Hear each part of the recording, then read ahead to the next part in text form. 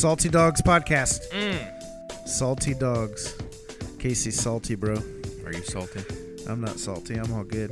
Are you? I'm caffeinated, that's for sure. Yeah, I think we ought to start these things after I finish my Grande Bold and a Venti cup with 5 sugars and half and half. Ooh. Yeah, I go hard. I'm a Starbucks girl. I don't even know what that means.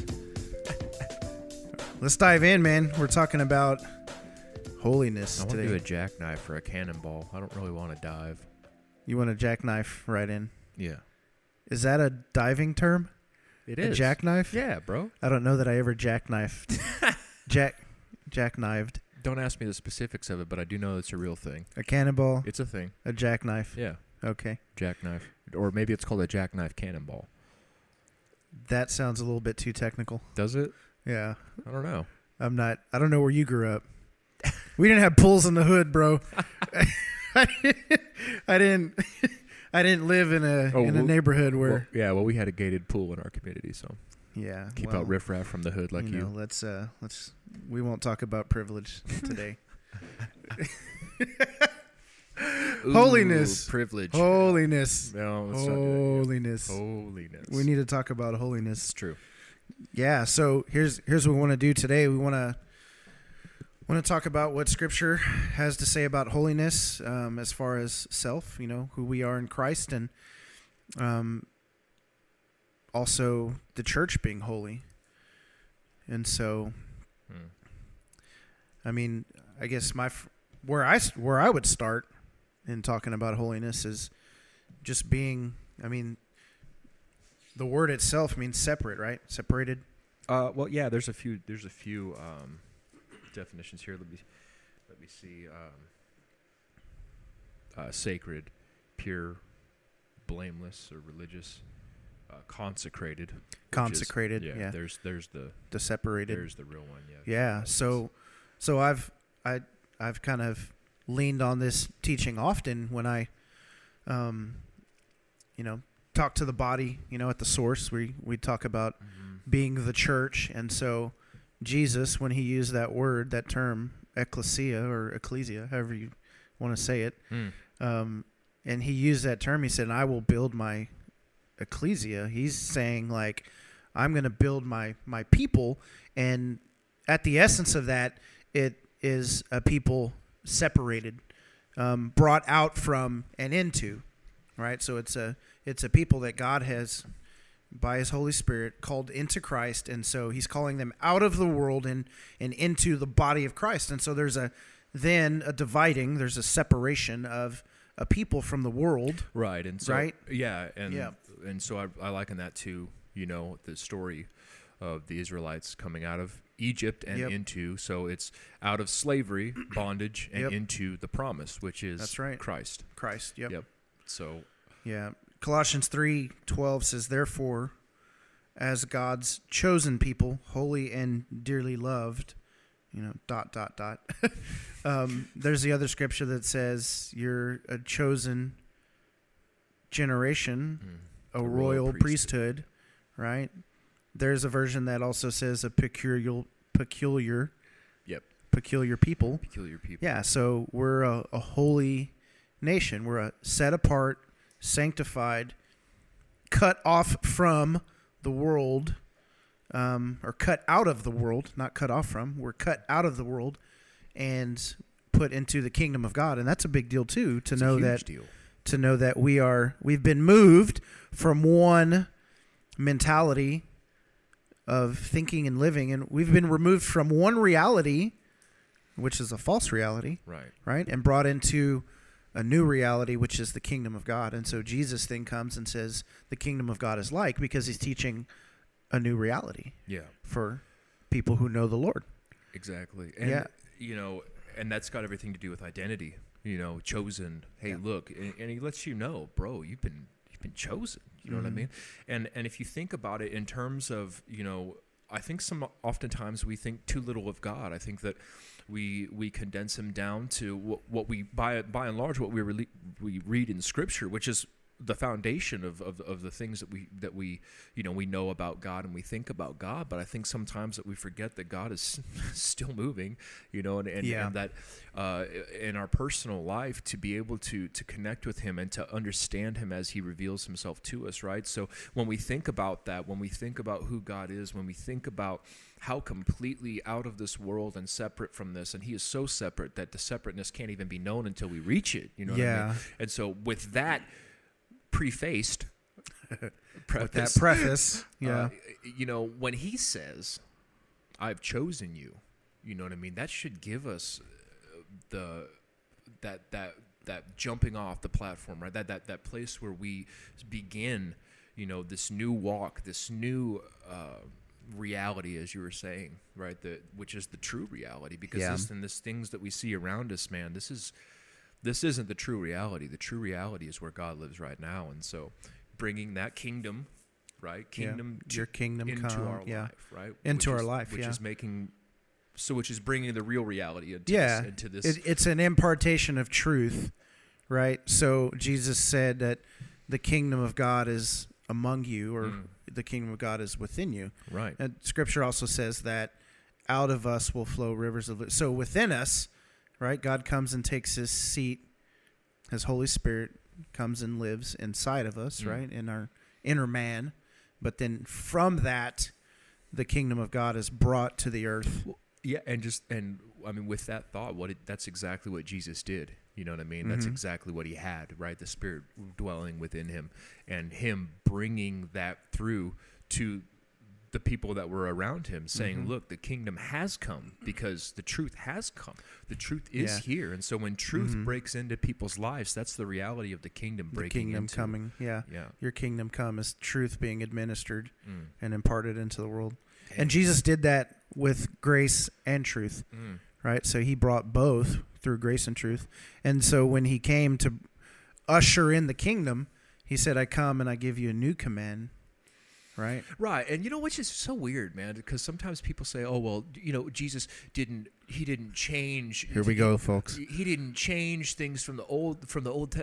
Yeah, he did. You know what I mean? He came, I give you a new commandment. You know what I'm saying? And so I just think, I always thought that was interesting how people said, no, he was coming into alignment just in a different, or, however they think about Jesus and what he spoke, when it was, sometimes when you look at it, it wasn't, it's like, oh, well, you heard it said. You've heard it said, but now I tell you. Yeah. Well, in that case, he was kind of shedding a little more light on the matter, because man, in their darkened, veiled understanding of truth, right? But he said, I love your neighbor as yourself. Love the Lord your God with all your heart, mind, and strength, right?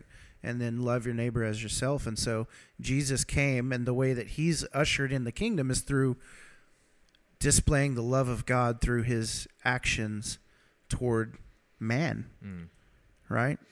And so think about that the best way for us to display the kingdom of God in this world is through interaction and relationship with man. Absolutely. And so we have, and so it's not a separate, as in you're better than, exactly. It separates yourself from the world and don't be in it and a part of it. It's like, no, we are where we are, although we're exiles in this world, this is not our home, right? Yeah. This is not our permanent dwelling place. We dwell in another place, and we are part of a kingdom that's not of this world. And so, but just like you were saying, man, among people, dwelling with people, Jesus, except for the times that he got alone with the Father, I mean, that's a whole nother thing right there. But he was with those people all the time. Yeah. He was with got the people of the world all the time. Among the people. But he was always changing the environment around him. He was not letting the environment around him change him. He was secured. He was walking in that security at all times. And so I look at that, and I look at the way that Jesus lived his life, and Jesus is like, man, greater things will you do, right? And we have access to live the life that Jesus lived, to live that way. And I look around, and this is just from the Bible, from the book of Acts and things like that. I do not I see huge discrepancies in my, and let me say this, in my life and in our personal lives, but also in the life of the church, man, because I look around and I don't see anything for the most part that resembles what it was some, like but not then. all. Some, but not all. Sure. And even then, you know what I mean? It causes me to question some certain things. Like, Yeah. gosh, man, like, is this real, man? Because what I don't want, you know, us to be creating our own identities and then just have Christianity as a part of that identity, but rather that should be our entire identity.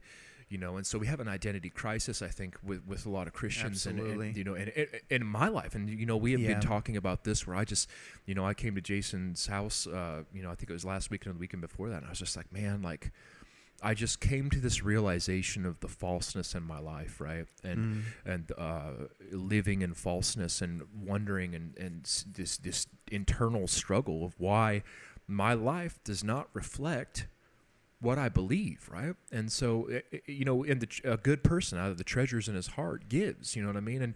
And so it's like, man, like what's going on? Where am I going wrong? Yeah. You know, and so anyway. Well, I would say the good news is that first recognizing a discrepancy, right? Because does the prideful man know that he's prideful? Yeah. Or does the blind man know he's blind? And so the Holy Spirit moving and working in you and obviously in myself to show us the discrepancies, because the Holy Spirit wants to bring us in line.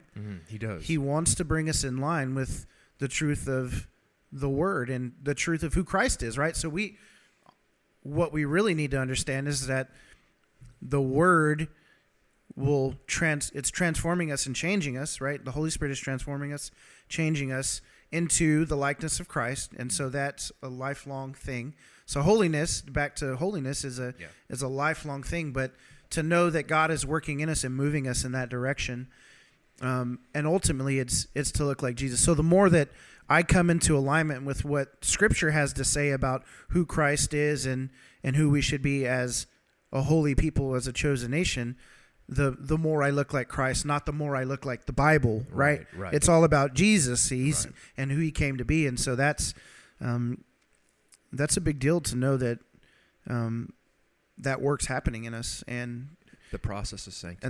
And the process of sanctification. Gosh, and that's so trippy too. We are saved, being saved, right? And we'll be saved. And we'll be saved. Yeah. And so when you think of that, you know, and I had read some really interesting stuff and pondered some really interesting things that positionally we are. Oh yeah, in a different reality right now. We're seated with Christ in the heavens.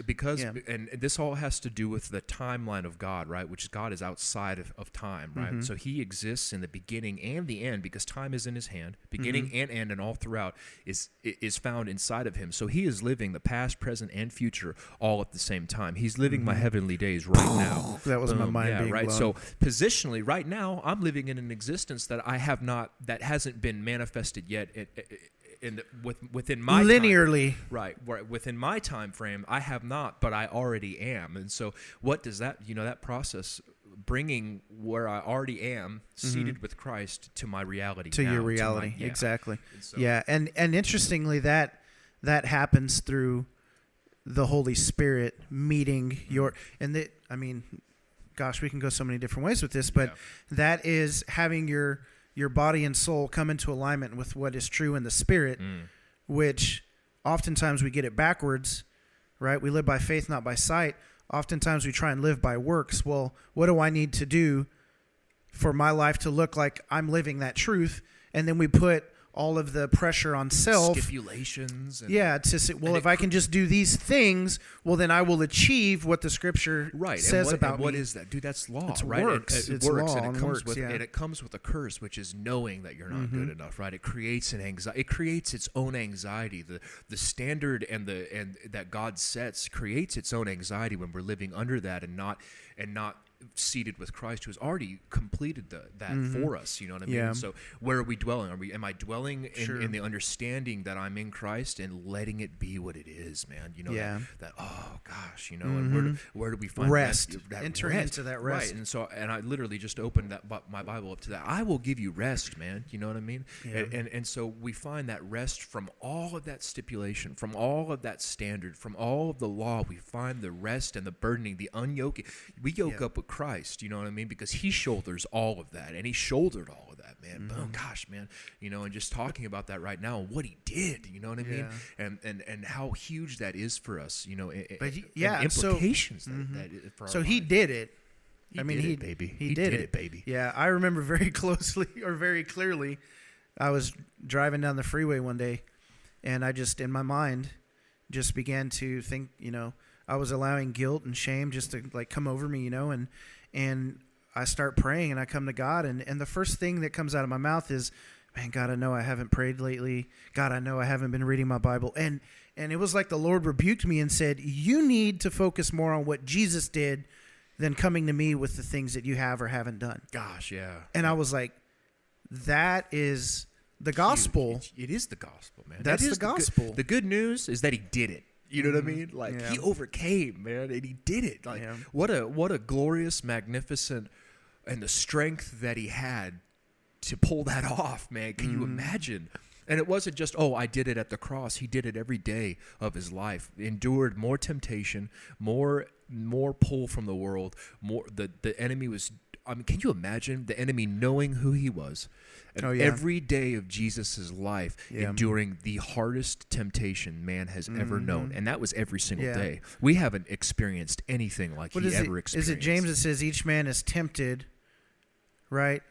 For God does not tempt, but each man is tempted when he's dragged away by his own evil desires and enticed, right? But Jesus, Scripture tells us that the Holy Spirit led Jesus into the wilderness to be tempted by the devil himself.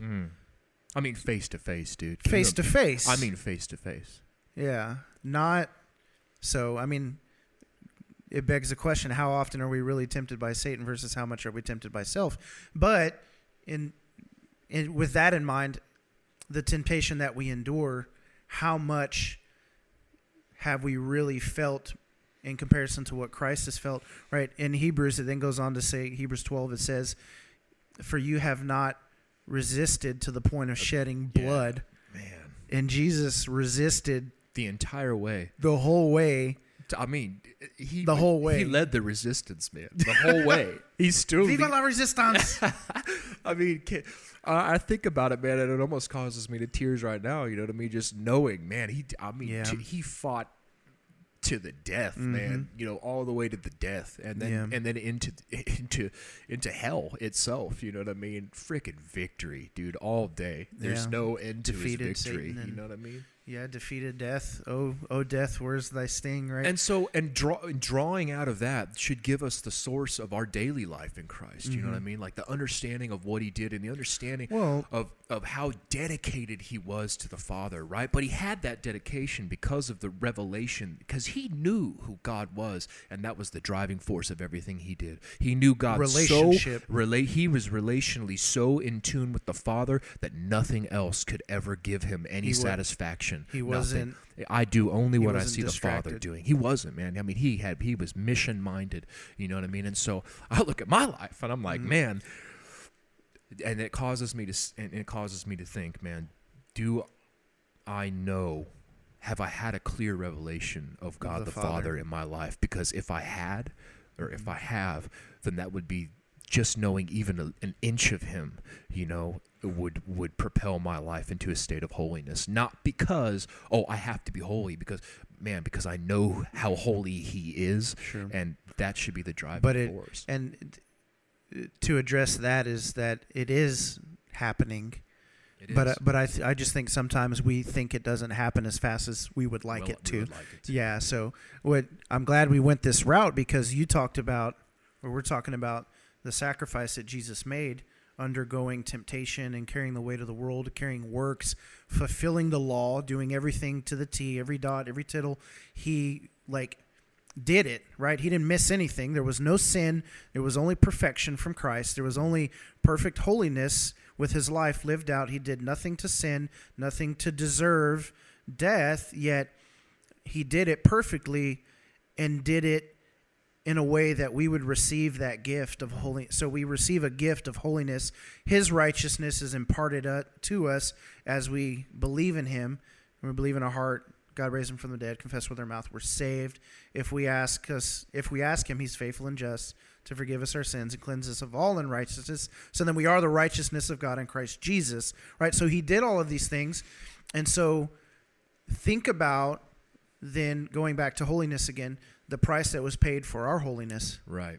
For us to be made holy as he's holy. To be seen right now in the presence of God, to stand before his throne in Christ, and for him to say, though you were as crimson, you're white as snow. Like, he paid the price for our holiness. He got what he didn't deserve, i.e. what we deserve, which is, the wrath of God. Poured out, against an unrighteous people. He got what he didn't deserve, what we deserve, so that we could get what we didn't deserve, i.e. what he deserved, which is that rightful seat in front of the Father. And so the glory, this insane exchange, of God coming to where we were at because he loved us so much that he wasn't going to let us go, Yeah. Like, gosh, even there's just the thought of that, like, we don't deserve that, Yeah, and people sure. think, truth in these people's lives is, they always ask the question, the Old Testament God, the New Testament God, two separate people. Well, you have to understand, how holy he is to understand the gift that he gave. So the Old Testament is a preface of grace. You know what I mean? You have to know. How can you know how much you've been pardoned if you don't know the crimes you've committed? Yeah. And so it's just this deep depth of who God is and what he's done is just and right now I feel gratitude welling up in my spirit. You know what I mean? Man, so grateful. That I don't have to be blinded anymore, and I don't have to be chained anymore. And so I think that sometimes, often when we're in Christ, that our mentality gets out of that, right? We start thinking about other things. We start thinking about the world, and we start gravitating back to chains. You know what I mean? Yeah. Back to, just like the Israelites. Well, why did you lead us out here to die? Why don't we just go back to Egypt? Let's go back to Egypt. Yeah. Yeah. So why do we do that? Why do we look back? No turning back. I've decided to follow you. No turning back. There is no turning back. And I think that the internal pull within myself sometimes is like that want to go, just look back, and to those times where you felt alive. You know what I mean? You're like, well, why does it feel sometimes that I was more alive then than I am now? And that shouldn't be. So I've tried to think about that and ponder that and meditate on why I feel that way, It's good. So how do we... How? You talked about, the how. So here's the how, and I go to 1 Peter 1:13, which is the call to be holy. So let's just read it and see where the Holy Spirit leads us, which is, therefore, preparing your minds for action. That's what he starts that whole thing out with. Preparing your mind for action and being sober-minded. Set your hope fully on the grace that will be brought to you at the revelation of Jesus Christ. As obedient children, do not be conformed to the passions of your former ignorance. What we were just talking about. Like thinking back, the passions of when I was ignorant, when I didn't know the truth. But as he who called you is holy, you also be holy in all your conduct, since it is written, you shall be holy, for I am holy. Right. And so to put that into context, again, is to be separate, to be different, to be, and ultimately to be righteous, perfectly righteous and moral and loving and full of grace, all those things, who God is as a person, to live that out.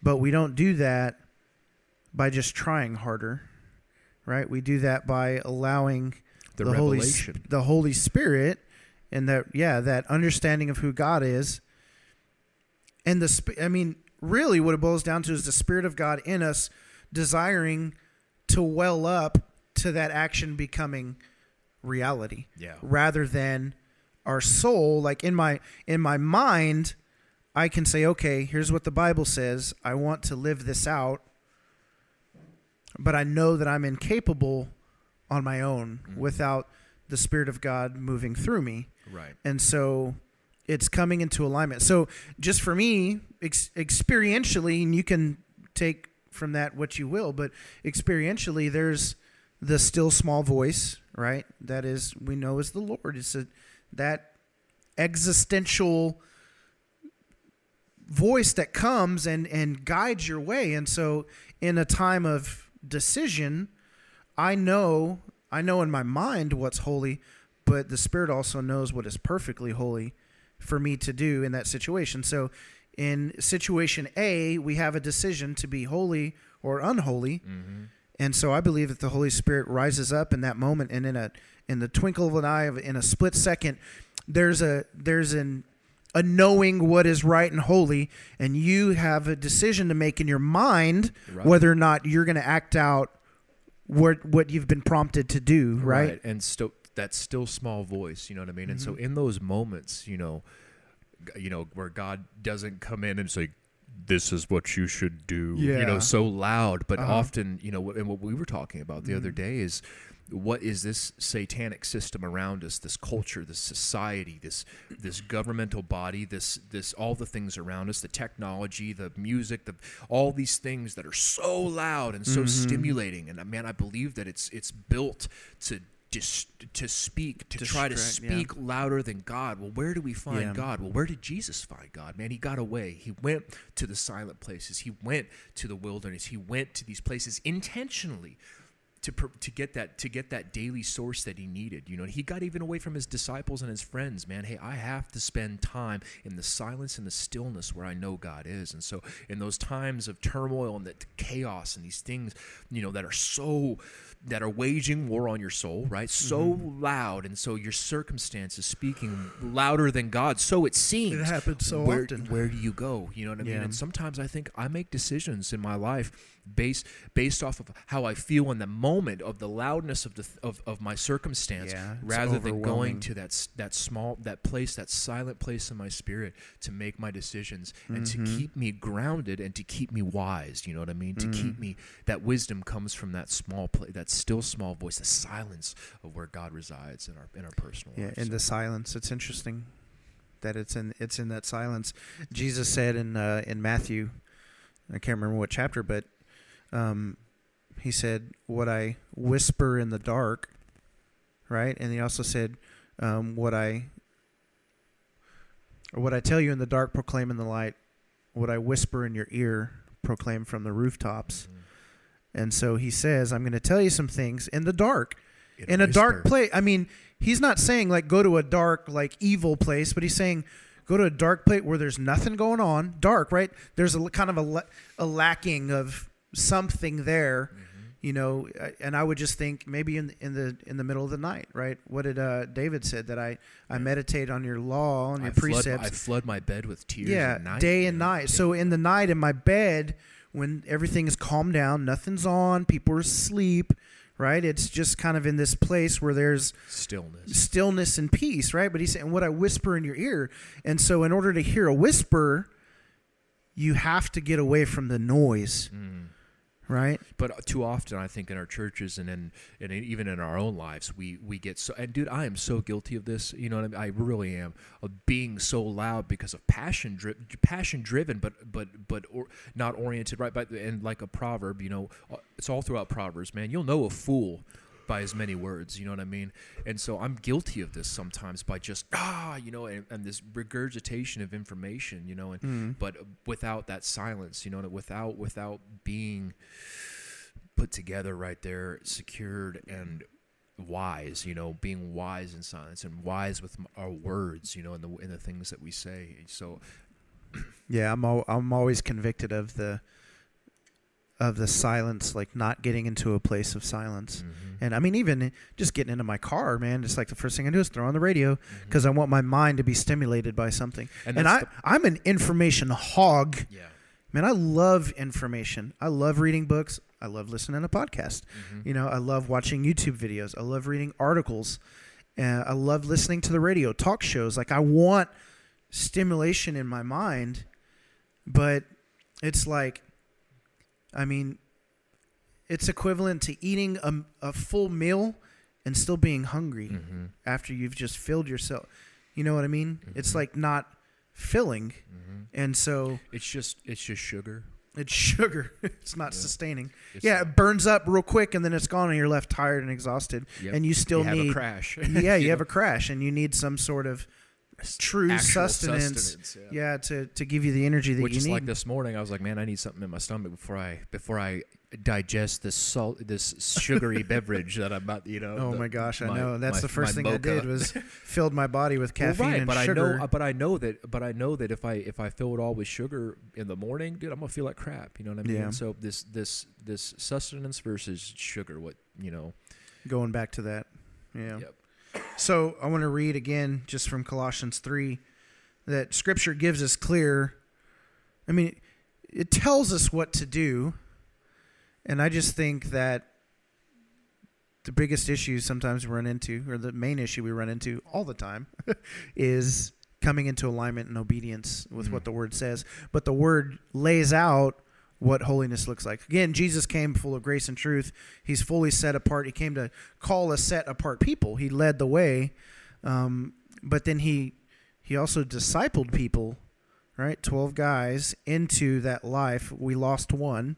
Judas, he knew that would happen. Can't win it. Can't win everything. Can't win them all. Exactly. But so he discipled people into that lifestyle, and I think that's a big deal, and that's a different topic. But you're discipled but it's not really a different topic. You're discipled into a lifestyle of holiness. A disciple, the disciples were separate, man. What's the core word of disciple? Discipline. Discipline. Disciplined to a teacher, right? To the teachings of somebody, and to discipline yourselves unto godliness, and discipline yourselves unto righteousness. Discipline yourself, and that comes with that. Sometimes it is a drag. You know what I mean? Oh gosh, what do I have to do? Do I have to pray? Do I have to fast? Do I have? It sometimes gets in the mundane things, but we don't see the benefits of the mundane things until later on. Sometimes years after. I can remember seasons in my life where I was really disciplined, but then I didn't see the fruit of that discipline until months and years. Well, later. think about the disciples. The disciples were doing the work of the ministry. Jesus gave them the authority. He gave them the authority to go and do the things that he called them to do. But he spent 3 years with them, teaching them the ways of the kingdom, right? And then the thing he says to them is go make disciples of all nations, baptizing, got it right? But then teaching them to obey all that I've commanded. So Jesus spent those 3 years teaching them to obey and showing them how to obey everything that he'd commanded, and they were to go do that to others.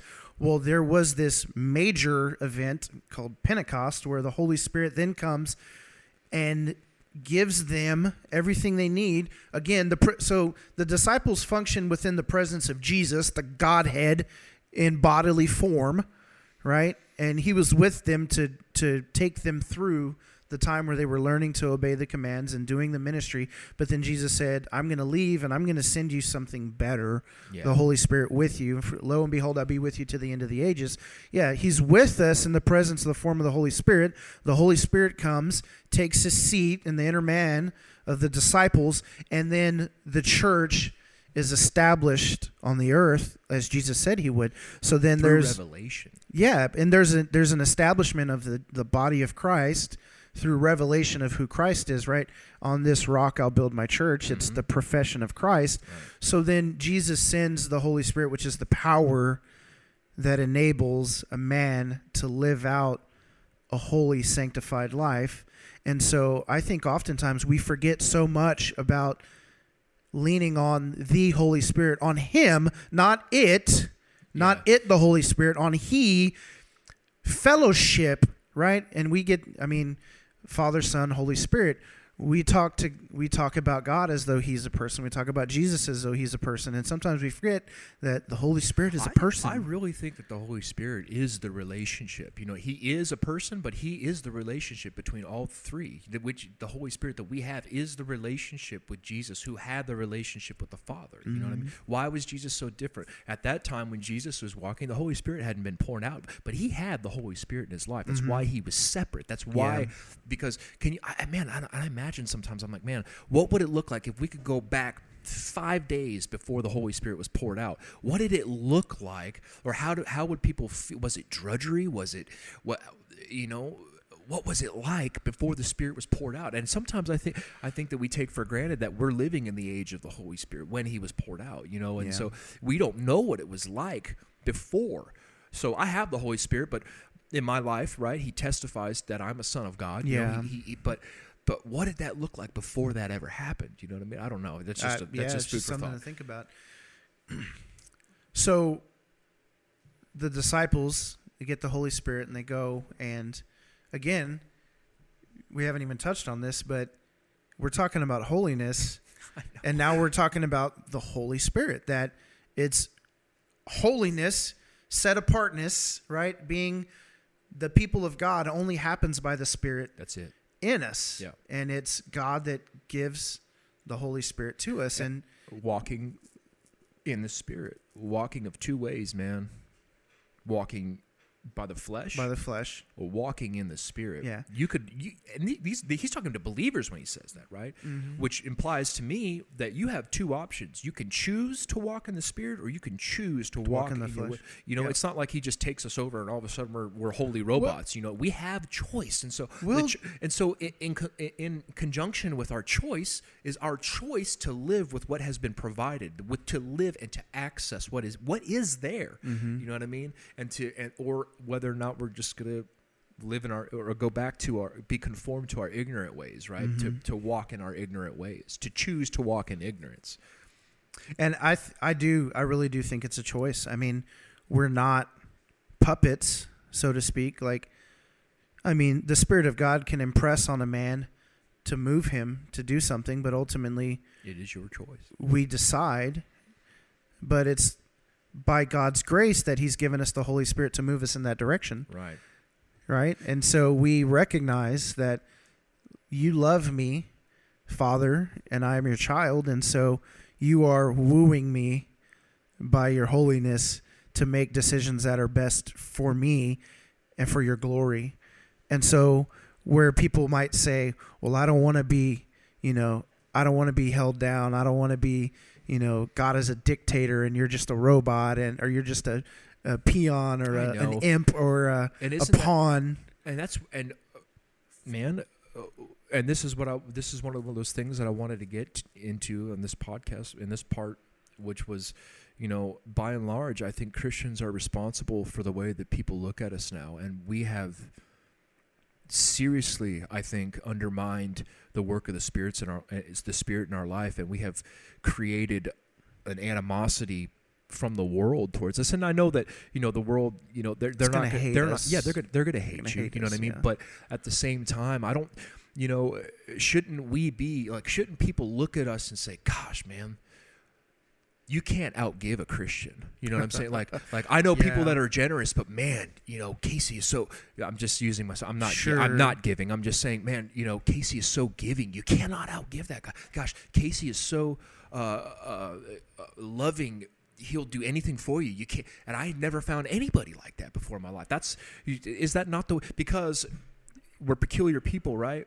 And it's that peculiarity. Mm-hmm. It causes questions. And Paul says, be ready to give reason for the hope that is in you. And so the hope that is in you. So when people look at us and they see the peculiarity, they should see the hope. And they're going to ask about the hope. They're not going to ask about, why are you such a good person? Why is this and this and that? Man, they're going to look at you. They should anyway. Yeah. Look at me and say, man, can I get together with you? Because I got to ask you a few questions. Yeah, man, what's up?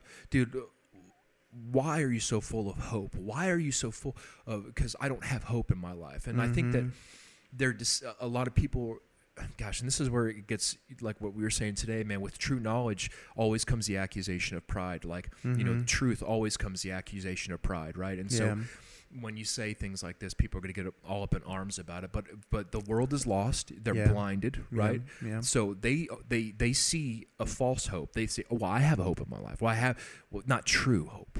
You know what I mean? And so we should be demonstrating a hope in our lives, right? Yeah. Leaning on the Holy Spirit. Gosh, you know, with that gratitude and that, man, I know the day is coming, you know what I mean? And I know that through all this mess, you know, and all this insanity and all this, you know, election and all, you know, this past election cycle and all this insanity in America and all this insanity over the world, I know that there's a hope at the end of it, right? And that's the hope. We should be able to give reason for that. But how can people see that if we're not letting that shine through, right? Hey, let your light shine before men. Like I I have to be the first to admit, like, that even on a daily basis, I am grossly aware of my shortcomings and my faults. And on a daily basis, I recognize the war that is within me.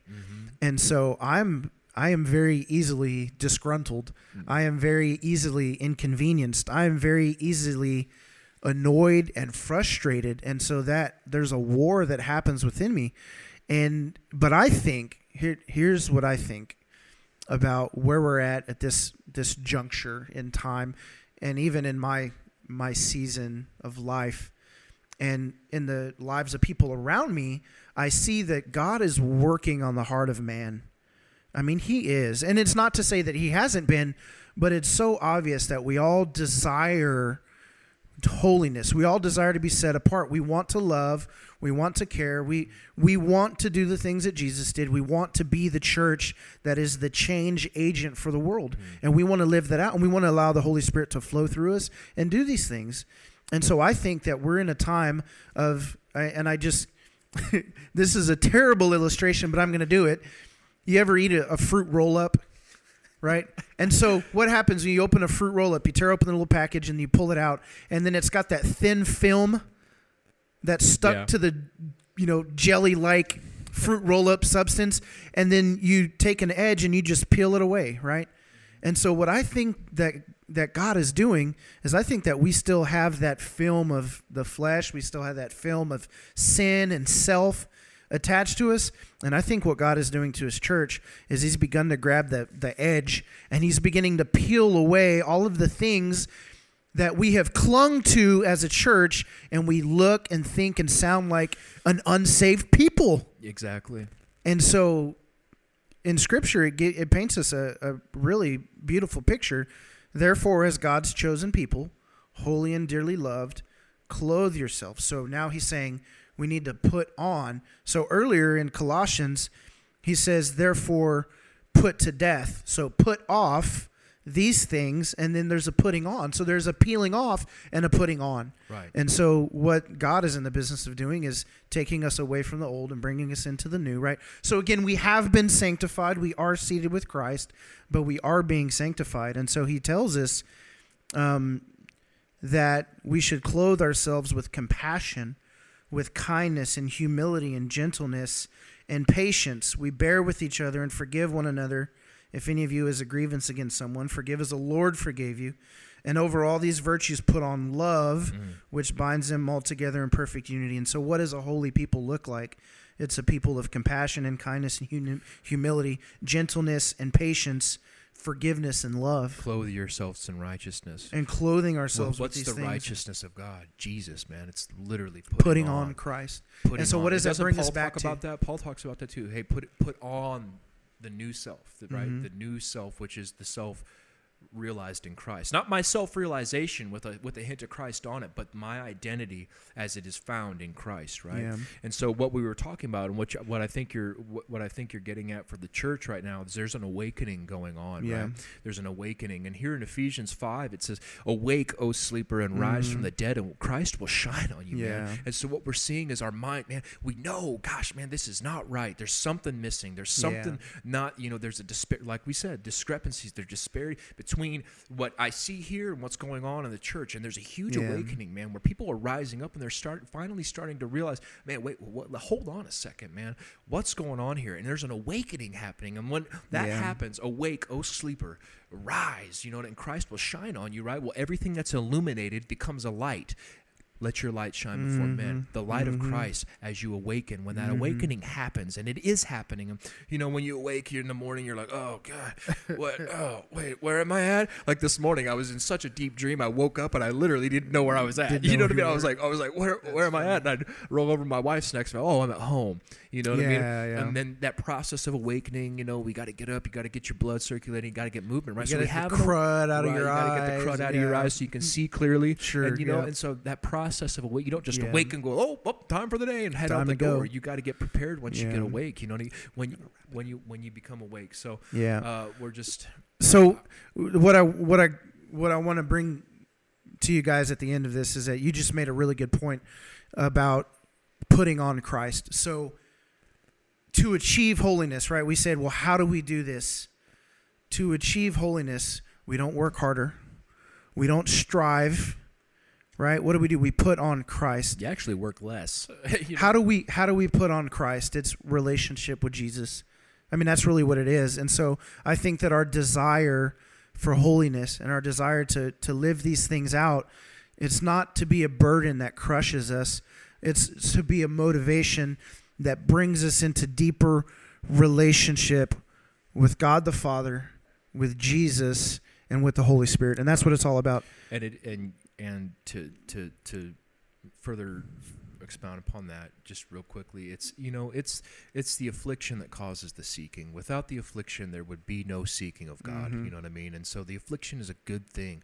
These feelings inside of us of, man, just something is not right. That's the Holy Spirit in us, driving us to the putting on the new self, and and the seeking of God. And when you seek Him. Baby, you find them. That's right. So here's a very important thing, and we'll just say this to close: is that, there are sermons that I listen to that make me feel like I can do better. Right? It's like, well, if you just do these 5 things, and I hear stories about people who have good hearts and stories about people who evangelize and who pray for people, and I think I want to do that, and then I think to myself, like, I can do this. I have hope to do this. And then I want to go out and I want to do it. And that's good to be motivated, but oftentimes I find that the motivation is self saying I can do this rather than saying I can't do this and I need the Lord. And so a good sermon and a good podcast, I hope, will lead you at the end to saying, I want to be holy. I want to do that.